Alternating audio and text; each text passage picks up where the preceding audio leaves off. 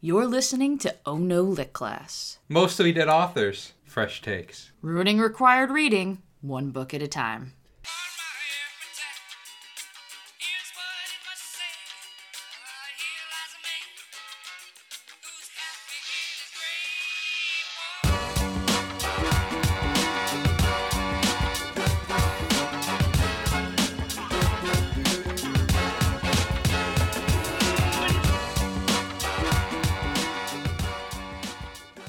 Hello and welcome to Oh No Lit Class and our first episode of March Midi Madness.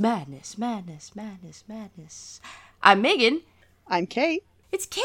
It is! It's Kate! The only one, I mean. Yeah, literally. the only Kate that matters, who you may recall as being a wonderful guest on our Truman Capote episode. Capote, I don't think we're in Kansas anymore. And what you probably more likely know from your podcast. Yes, I have a show called Ignorance Was Bliss, and I also have a show called Life World. So, Ignorance Was Bliss is sort of collecting people's stories, whether it is serial killers or podcasters, which have a surprising amount in common, actually. And More of a Venn diagram than you would hope for. right, exactly. And so it's just whatever story that people want to tell me, basically, and just kind of getting to understand where people are at. And then Life World is my show with Derek, Who you may know from Rolling Misadventures, that other thing that I do. Exactly. And that is about cybercrime and sort of using the internet as a weapon. So Derek has a true crime show, Neener Neener. Also, every time that we record Rolling Misadventures and he plugs Life World, Charles and I are always just like, cybercrime! Because you can't, that's the only good way to say it. Like, we do a show about cybercrime. Right? And you want to, like, I don't know, spin your mustache or something. Exactly. So, this will be sort of the guinea pig for what the next month or so is going to be. And hopefully people won't hate it. Because RJ, as we said last episode, has begun his grand journey. North, but also south and westward. I don't know how the United States works. Yeah, it's not the Oregon Trail, but, you know. It's close. He might die of dysentery. You never know. Aw, he's gonna drown fording the river with the oxen. And then he's gonna have to be RJ the 4th, I think. I think we were up to RJ3 at this point. The RJ lore runs deep. But so the structure of these episodes is we're going to have a new guest for each one. Many old friends, perhaps some new friends. And we're just gonna keep it loose and goosey. I can be loose. But can you be goosey? I can, if I've had a couple, yeah. I value the honesty. So, what are we gonna talk about today, Kate? I'm just gonna put that here. Let me dump all of this on your shoulders. What are we gonna talk about today for the next 20 some odd minutes? I mean, for me, you know, when you hit me up about, like, something literature adjacent, whatever, it happened at a moment where I catch shit from people about not getting pop culture references, to the point where I have memorized, though I don't understand why, that I'm supposed to tell people that I'm like Captain America, that I just don't get references, that apparently that's a thing, that I don't get that. You were frozen for like 90 years? Also that, yes. And I don't watch movies, ever. I'm hard of hearing and the captioning irritates me, so I don't watch TV, and my kids are of ages where they read their own books now, and so I just don't. You just sit in a corner and look at the wall. I podcast is what I do. That's the same thing. Let's be real. You're just talking while you look at the wall. Exactly.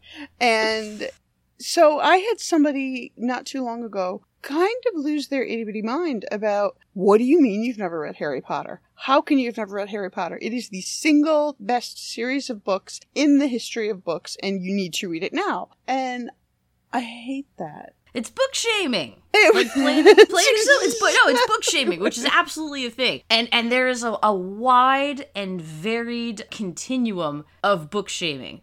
From, like you said, the popular culture end, where people like, never read Harry Potter, which I think we've joked about on the show. Archie's never read Harry Potter either. He just wasn't in the right kind of age group when it hit. He's never seen any of the movies. He very patiently accompanied me to Harry Potter World in Universal Studios while I just walked around like, it's like it's real. And he was just kind of like, I'm going to eat all of this weird wizard candy. And I'm like, that is your right. I mean, putting up with me. We went to Harry Potter World also in March of last year. I mean, literally, like, we stood in line for a roller coaster for, I don't know, a year and a half. And we went on this roller coaster and left. And, like, that was my entire Harry Potter experience. I live in Salem, Massachusetts. Right? I live in Salem, Massachusetts. There is a Harry Potter store in Salem. And a lot of people who come visit me want to go there. And I'm like, okay, they sell things. Sure, let's go. It's just exactly, part of it, what you're talking about, I'm not the right age. Also, the first book came out the year that I had my daughter, or very close to that time frame, around 2000. And I had this thought of like, oh, here comes this series of books. How lovely. Right around the time the last book comes out, she'll be at a good age for me to read it with her. Then the little shithead went and read it herself.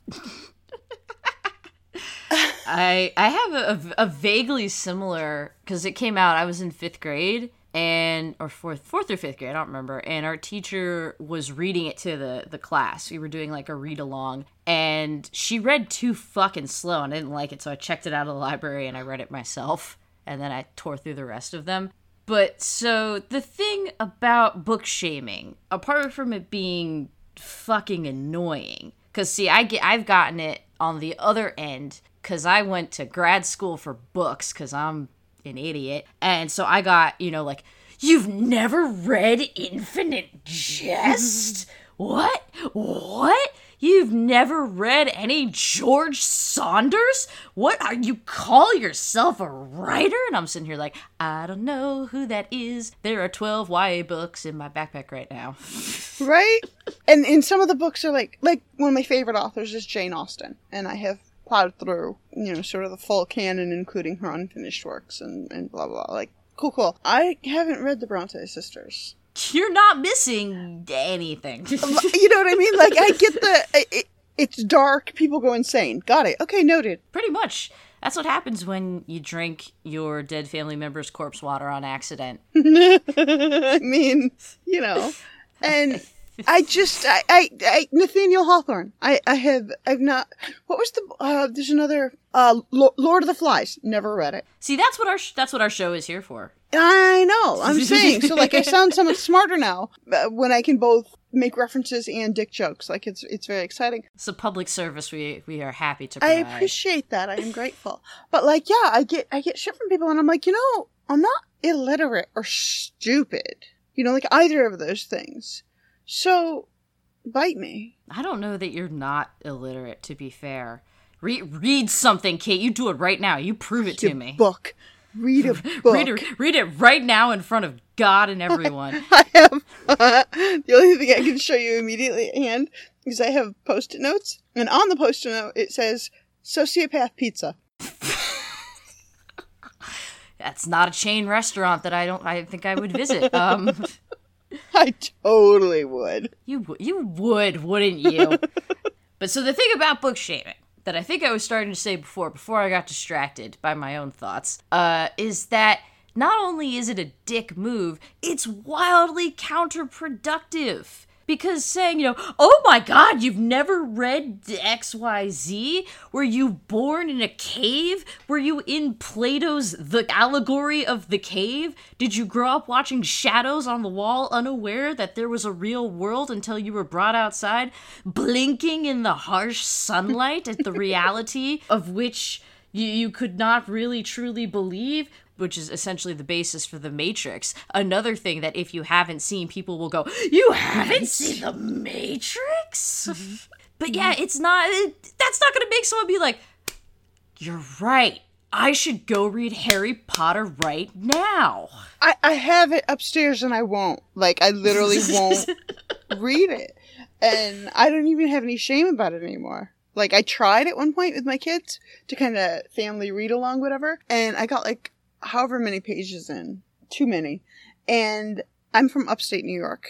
and there's not much of an accent to upstate New York, but we are all stupid when it comes to the short A sound. We don't say it right. So I can't, right? I can't say it. And so the character Hagrid, I can't say Hagrid. I can't do it. Like, it just doesn't come out that way. And every time I'd say Hagrid, and my daughter would correct me, and I was finally like, do you know what? Fuck Hagrid and fuck this book. I'm done. I'm out. You know what I mean? Like, I love that. I was about to say Hagrid. Look what you did to me. Just 1 second there. That Hagrid is the one that gave you trouble, because me and a whole generation of children my age, when the first movie came out in 2011, were like, Hermione? What? Are you what? Because I spent, okay, so let's see, that came in 2000, so I spent about 2 to 3 years being like Hermione. Hermione. Yeah. Hermione. It's a weird name, but hey, they're British. There's an Albus running around. Hermione. And so yeah, you see the movie and you were just like, oh shit. Yeah. And so absolutely, I have dug in about, like, no, I won't read those. No, you can't make me. And I mean, there's so many good reasons to not have read Harry Potter outside of just general, like, I was not the right age for this, or I'm not interested in, like, fantasy stories. Because, now we can look back. It's so funny. I have a friend, one of my best friends in the world, that she grew up with the series around the same time. She loves it so much. She grew up in Jamaica, but they had the same sort of structure with their schools where they put people in, like, where it was like boarding school and you put into like houses and stuff like that. So she said when she was reading it, she was like, it's like my life. And she's had a very hard time sort of revisiting it as adult and reconciling a lot of the problematic parts, and the fact that, like, Dumbledore was an asshole, because, like, in her head, Dumbledore was, like, the wonderful, like, grandfather that she didn't have in real life, and so it being like, it's like, wow, this was a dickhead who manipulated a child and prepared him to be murdered at the end of his teenage years, when you kind of step back and look at that whole thing. Or, it's well-trodden ground with, like, Severus Snape was actually an absolutely creepy douchebag, and that's even without going into things like, let's name a character Cho Chang and pretend it's not kind of racist and uncomfortable. And then if we even get meta, if you want to get meta now and be like, you should read Harry Potter, you could just be like, the woman who wrote Harry Potter is a fuckhead. I mean, to get technical, that's exactly what she is. And I mean, and that's part of it too, is you know how it is, like, with podcasting, with art, with writing, whatever, is that how much do you separate the art from the artist? Yes, yeah, and that's something that on this show we have to reckon with a lot, because, a lot of the books that we tackle were written in a different time by authors who were racist or misogynistic or anti-Semitic, or you hit, like, shithead bingo with authors like H.P. Lovecraft. Yeah. And so, yeah, you have to have this moment of, like, okay, is this piece of work, how important is it to me? And, like, my brother is an example where he read, like, H.P. Lovecraft stuff very early on. It was very formative to him. But he also acknowledges that H.P. Lovecraft was a fuckhead, and he feels like, okay, like, I could do both. I could enjoy this, but at the same time be like, this man was a bastard man. I think it's easier to do also when the people who made the thing are long dead. Yeah. Oh, no, absolutely. There's a certain degree of, like, I don't want the fuckhead to profiteer from being a fuckhead. Right. Right. But there were also, I think by definition, artists have to be a little bit insane, because that's how you see, you see the world differently in order to produce something that qualifies as art. And how do you see the world differently is by being a little bit fucked up. Like, and I'm a podcaster, guilty, it just is. And so, like, I accept that degree of sort of twisted reality in some way. And sometimes it's depression or anxiety, and sometimes it's sociopathy and narcissism and racism and all of the isms that are bad, whatever. Once they're dead, it's like, okay, I can enjoy your work and you're not going to profit from it, and so we're all good. And when you're alive and tweeting on the reg and doubling down on, what, God, I see, that's the thing, like, I have to literally rack my brain to be like, what was the most recent thing she said that was fucking horrible? And I believe it was just doubling down in support of, you know, not respecting the rights of trans people, which is like, why are you even weighing in on this? If you would just be quiet, that'd be real cool. You don't actually have a pony in this race.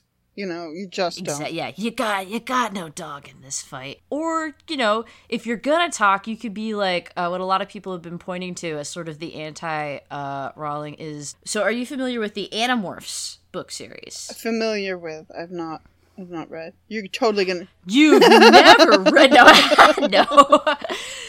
No, that was definitely books for weird kids. But there's like a prevailing sort of like fan thing that one of the characters is gay, and this was never canonized, but it's like a very, very popular sort of fan theory and just sort of accepted. And K.A. Applegate, the author of the Animorphs series, has tweeted like, you know, I was writing this in like the early 90s. This really didn't like, you know, the idea of sort of inclusivity and to that level hadn't really occurred to me. You know, I'd like to think if I was writing it now, I would, you know, do better. But also, if you want to view this character that way, like 100%, go for it. That's super valid.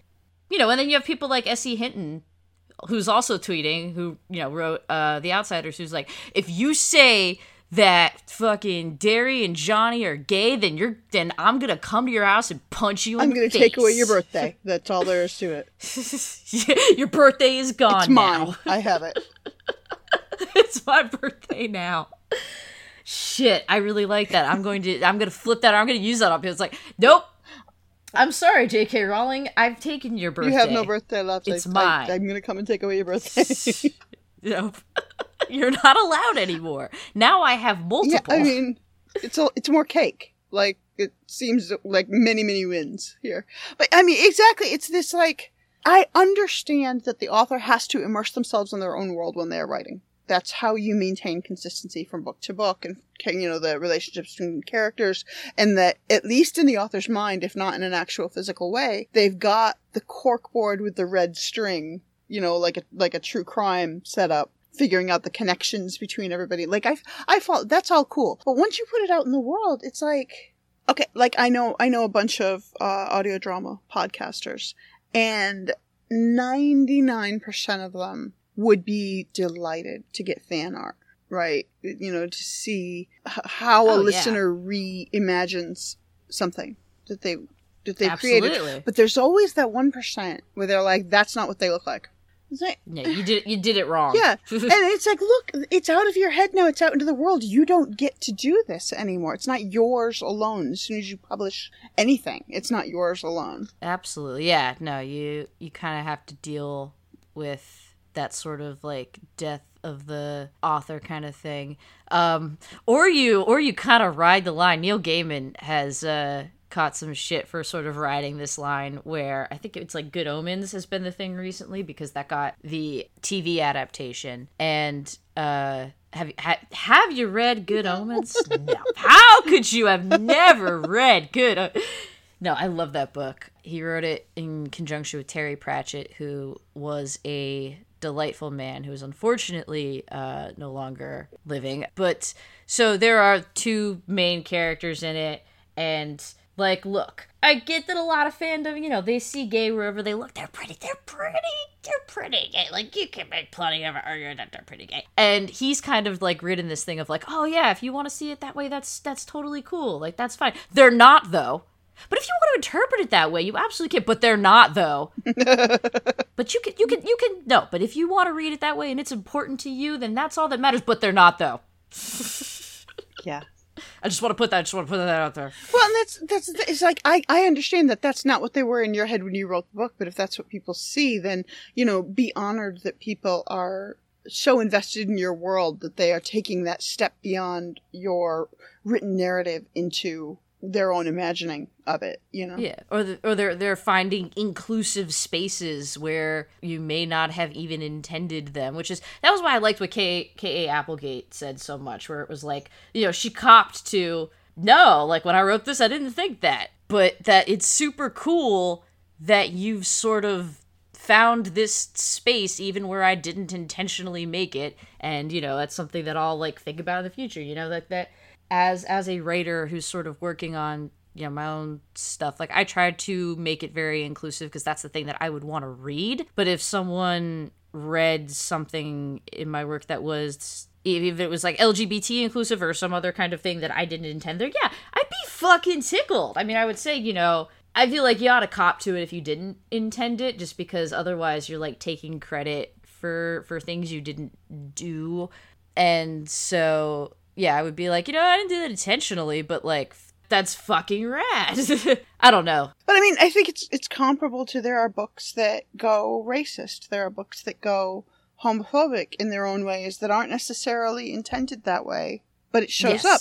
Yeah. And it's up to the author then to cop to that. Yeah, absolutely. That either, yeah, they were writing, like, maybe they were younger and they wrote some dumb shit that they didn't look back on and go, I could have done better. And it's like, yeah, you could double down, or you could just say, I was younger, I just did not know better. This is not a good thing I did. And you are, you know, if someone points it out, it's like, yep, you're right. I will strive to be better in the future. But a lot of people have a really hard time, especially when it comes to creative shit, you know, like, you wrote a book, you poured your fucking heart and soul into it, and it's like, you don't want to admit that you did bad things, especially if you didn't mean to, if you weren't doing it on purpose, because, you know, I'm sure someone's saying, like, well, how could you be oopsie daisy accidental racist? But it's like, you know, that shit is ingrained socially. All of us that thanks to systemic institutionalized stuff like, you know, racism,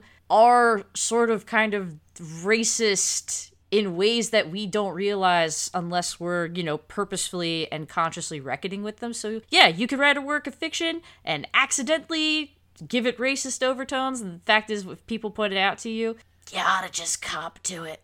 But I mean, and that's like, somehow, a lot of times what happens, I think, is that people try to focus on, I'm going to make this, say, not racist, or I'm not going to make it classist or ableist or whatever ist, you know. But there are limits. Like, we all have limits, and we all have our own crusades that, you know, our own flags that we fly. And it's okay if somebody ends up like, look, I was trying to be super inclusive, you know, in terms of gender identity and sexual orientation, and so I fucked up about being inclusive in terms of race and demographics. You know, A+ for trying, because a lot of people don't even try. Yeah, no, definitely. That's the other thing is, yeah, you can't, there's no physical way to do everything all at once, because that's how you get Glee. Glee was a goddamn train wreck. And that's why a lot of people say, in a way, to kind of sort of, I don't want to say stay in your lane, because that's not quite right, but to maybe, like, tackle an issue that's sort of closest to you and your experiences. That's also why they say talk to people who have experienced certain things. But yeah, you can't, you can be something really important for some group. You can't be everything to every group. It's absolutely not possible. Right, and then you just own it, you know? You just accept, like, yeah, yep. Sorry, yeah, we'll try again. Yep. So, I mean, that's part of it, too, is that I end up getting so frustrated with, oh, you have to read this thing, you have to watch this thing. Like, there are reasons that I don't, and instead of having people, like, some of it's petty shit. Like, I don't read Harry Potter because my kid read it before me, and fuck that. Like, kids ruin everything, right? So, like, that's petty. Hey, spite is a perfectly valid reason to do or not do a thing. That's the thing. I operate on caffeine and spite. Like, that's pretty much where I'm at in my life right now. That's a hot topic t-shirt. Right? But there are things like, you know, a lot of things, Game of Thrones, for instance, never got into it because it's not sort of my genre in the first place. And then I didn't watch the show because it was poorly captioned, and I'm hard of hearing. Mm. And I don't like being shamed for not watching a thing when it's like, wait, you don't understand why I didn't watch the thing. No, absolutely. And those are good reasons to not have watched a thing. See, I just didn't watch Game of Thrones because I don't give a shit. Also that. But that's the thing, that it shouldn't have to matter. If someone's like, oh, you never read and or watched Game of Thrones, you shouldn't have to sit down and be like, okay, look, this is not captioned well, I have hearing problem, like XYZ, like, if, in order to be counted as, like, a valid decision to not engage with Game of Thrones, you just be like, I don't give a fuck, and that should be enough of a reason. So yeah, I mean, I have my list of books that I've never read Twilight. I've never read all of Lord of the Rings. And I have no shame about this. Like, Nor should you. I'm delighted that they brought Glee to people, but not to me. Yeah, I've never read Lord of the Rings either. I think I made it through the first book, but there was some skimming, and then I got part of the way through the second, and I was like, this is too hard, and I don't want to anymore. And you had said off mic that you read The Hobbit. I did not make it through The Hobbit either. And The Hobbit is the one for children. The Hobbit is the one that old Jolkin Rolkin Stolkin Tolkien wrote with children in mind. And I got to the part where Gandalf, is it Gandalf? Somebody's describing a chair in really great detail. And the ADHD baby brain was just like, no. If I go to Harry Potter instead, I can get my dopamine right the fuck now. With Hagrid? Yes, with Hagrid and Hermione and the whole gang. And with that, I feel like we've kind of brought it full circle. We covered a whole range of stuff here, which is great. This is what happens when you're having a conversation with a person and they're not stopping to play Pitbull on their iPad. Well, I could do that, but... No, we've been doing so well here. So, thank you so much for coming on and facilitating this lovely conversation. And how about you plug your biz one more time? Sure. I mean, thank you. It's super fun. I was telling you off mic that I haven't recorded in a long time because I had oral surgery last month, and so being back on mic, like, I was jonesing. I got the itches. I really do. So, my two shows, Ignorance Was Bliss is the first one that I started. I just passed 2 years with that. And I know that's right. We were like birthday twins almost. And so it is, about collecting people's stories of all types. I started off very true crime. And then after a while, I realized this is fairly toxic. Let's move a little to the side. So it's still true crime some of the time, but it's also just collecting stories about whatever people want to talk about. And I released like 27 episodes a week on that one, so there's that. Yeah, you're a beast. It's terrifying, quite honestly. As a show that releases 2 episodes a month. Yeah, it's an addiction. I own it. And then my other show is called Life World, and it is about cybercrime. That is what it is about. Yes. And so, crimes that could not happen without the use of the internet. All right. Awesome. So that will about do it for this mini March Madness, or wait, I gotta do it right. Mini March Madness episode of Oh No Lit Class. Please be sure to join us next week for whatever's going to happen next. I don't know yet. We'll see. That's the beauty of madness. I'm Megan. I'm Kate. We love you. Bye.